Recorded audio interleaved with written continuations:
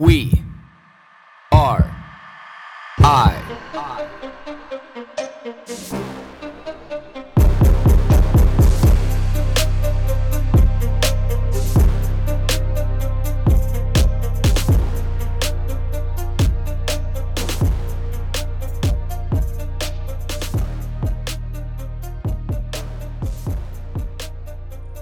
There's an age-old saying that the greater of two evils is knowing you're doing it wrong or knowing you're doing wrong and doing it anyway. Because in these three scenarios, you have, doing wrong, but being ignorant, not knowing that you're doing wrong. And then you have, doing wrong, knowing it's wrong and doing it anyway. So I have an interesting conversation with my oldest daughter on Thursday, I believe it was. And they're doing a section in probably social studies on, government. And, they had to come up with 3 things they would do if they were running for prime minister, like 3 talking points. Like, what are you leveraging Canadian citizens for? Like, what's your platform? And very proud. One of the things was, going and turning back the hands of time on this gun control. Because, which makes me funny, because I always think how controversial this is, whenever my daughter speaks about gun control and, giving Canadians the ability to be able to own firearms, because she's been doing this since she was really young in school. And but it just so happens that her social studies teacher is, very much pro-hunter, pro-firearms, and all that kind of stuff. So yeah, he actually thought it was funny.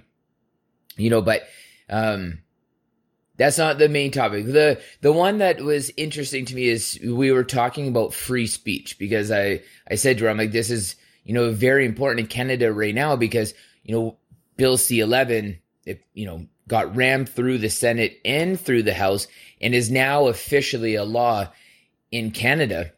And the Conservatives are leveraging in a major way to be able to, get into a majority government where they can, strip away the rights of this, or like this law, Bill C-11, that censors the internet, which then censors the information that we get, which then when you have a prime minister who, promotes and says whatever suits him at a time, even if he knows that it's a lie, whether he believes it or not, but like when he knows that he said something contradictory, and so do all intelligent Canadians. Because this is the part that's tricky behind that, is like, who gets to decide what the truth is, when and why? And this is what I was explaining to her, and this is where the greater of two evils, and, doing wrong and doing it anyway, or knowing you're doing wrong and doing it anyway, where you're intentionally misleading people. And we see this, through COVID. And this is why free speech is so important, because it allows for debate. Because when there is no free speech, people are allowed to be able to control a narrative. And we know especially that politicians want to do that. It's all about spinning a narrative.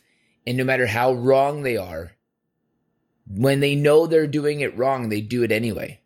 When they know what they're saying is wrong, they continue to promote it because they believe that it's in our best interest, or, whatever web of lies they have spun to be able to convince themselves morally that this is just. And this is what free speech offers us, is these checks and balances, saying like, hey, wait a minute, motherfucker, you just said this completely other thing. Like, where do you morally stand when you don't have a steadfast direction that you are traveling? When your ethics and your morals and your opinions flow in the wind and you have no backbone to them. And this is, to me, the problem with not only Canada right now, but a lot of other countries in the world, and a lot of people's mentality, is there you have a vast majority of people who just legitimately have their head buried in the sand on both sides of that spectrum. But the problem is you have a lot of these people with absolutely no real fundamental morals and ethics where they can steadfastly stand and say, this is how I feel. This is who I am. This is who I will be. So that they know and they have an opportunity at one point to know that they're doing wrong, but doing it anyway. Because at that moment, everybody is susceptible to that. But you have an opportunity at that moment when it feels a little uncomfortable, when it just doesn't really feel good. You have that opportunity to be able to say, whoa, hold on a second. That shit didn't feel very good. I actually have to stop and analyze this moment for a minute. Like, why didn't it feel good what I just said or did? And then hopefully course correct from there. Because the one thing, if you don't have strong morals and ethics at that moment to recognize that, like, that's a dangerous place. Because what I was explaining to my oldest daughter was, the problem if you don't have free speech is, who gets to decide what is right and what is wrong? And if you allow discourse across the board, you get to decide. And then you place yourself somewhere in a category.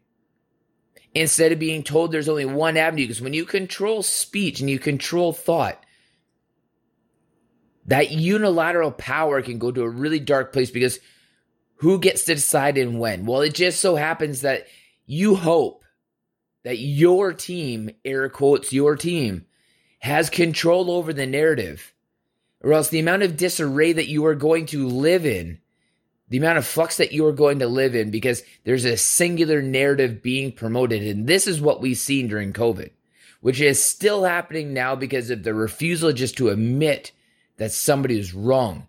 And they did it anyway. And this is clear in the speech that Justin Trudeau gave at that university a couple weeks back, that he's being persecuted online for. And he said, I didn't force anybody. I didn't control anybody.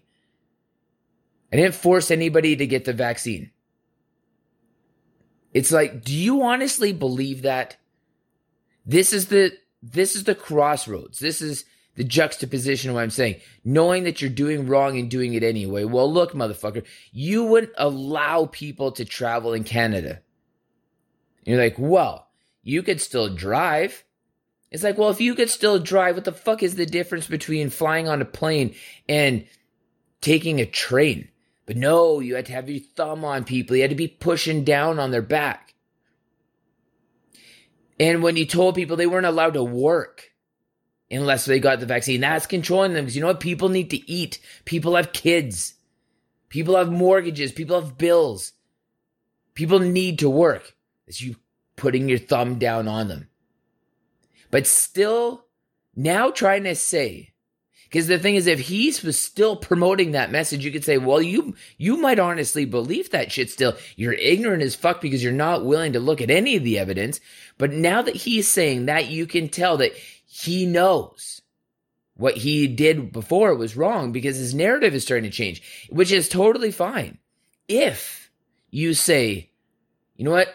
Look, Canadians, I had my head buried in the sand. I was pushing this message. It was hard for me to turn my ship. I was wrong. I can look back at it now and I can realize that I was wrong. And I ask for your forgiveness, and let's move on. And I will do my best not to get in that position again. I still wouldn't like that motherfucker, but I would be like, that's noble.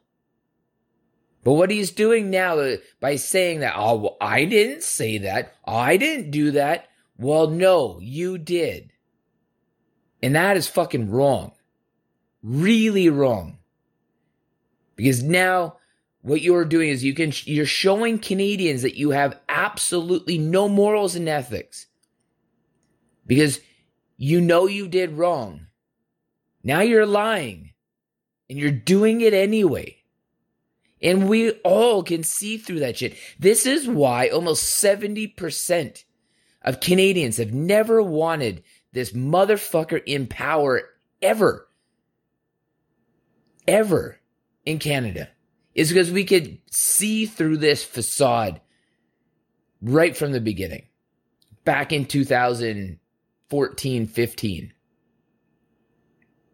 And when you have leadership that lives under the guise of, knowing you're doing wrong, but doing it anyway, like, that's dangerous, very dangerous. Because that's what builds the type of resentment and revolt of like what you are seeing in France right now. That country is so lit up. If that same thing was happening in Canada right now under Justin Trudeau's totalitarian dictatorship rule, we would be under complete martial law. If Canadians had took over the headquarters of BlackRock in Canada, we'd be under martial law. If we were burning tires and blocking roadways and highways and bridges, we'd be under martial law because we were. If we took over, a major theater, if we were protesting in the street, if we were doing all those things for the duration that the people in France were, we'd be under complete martial law. And that's how, again, that motherfucker here in Canada is the greater of two evils, because opposing your people, which is a fundamental right in Canada, to be able to peacefully protest, the freedom to be able to disagree with your government and to hold them accountable. When you take that away from them, which Justin Trudeau did, that goes to show you that there's a part of him that just lives authentically in that land of doing wrong, but doing it anyway, and living the greater of two evils. We need change here in Canada. We absolutely need change. And we need the change very soon, because we're going to a really dark place really fast. And I want to believe.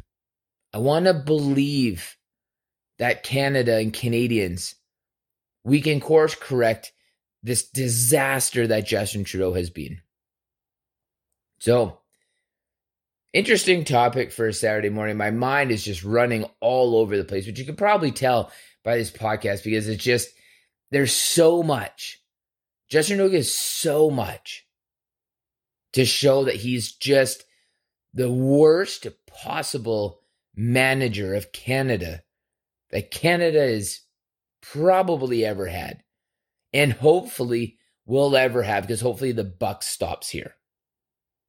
So, Canada, what are we going to do, and how are we going to do it?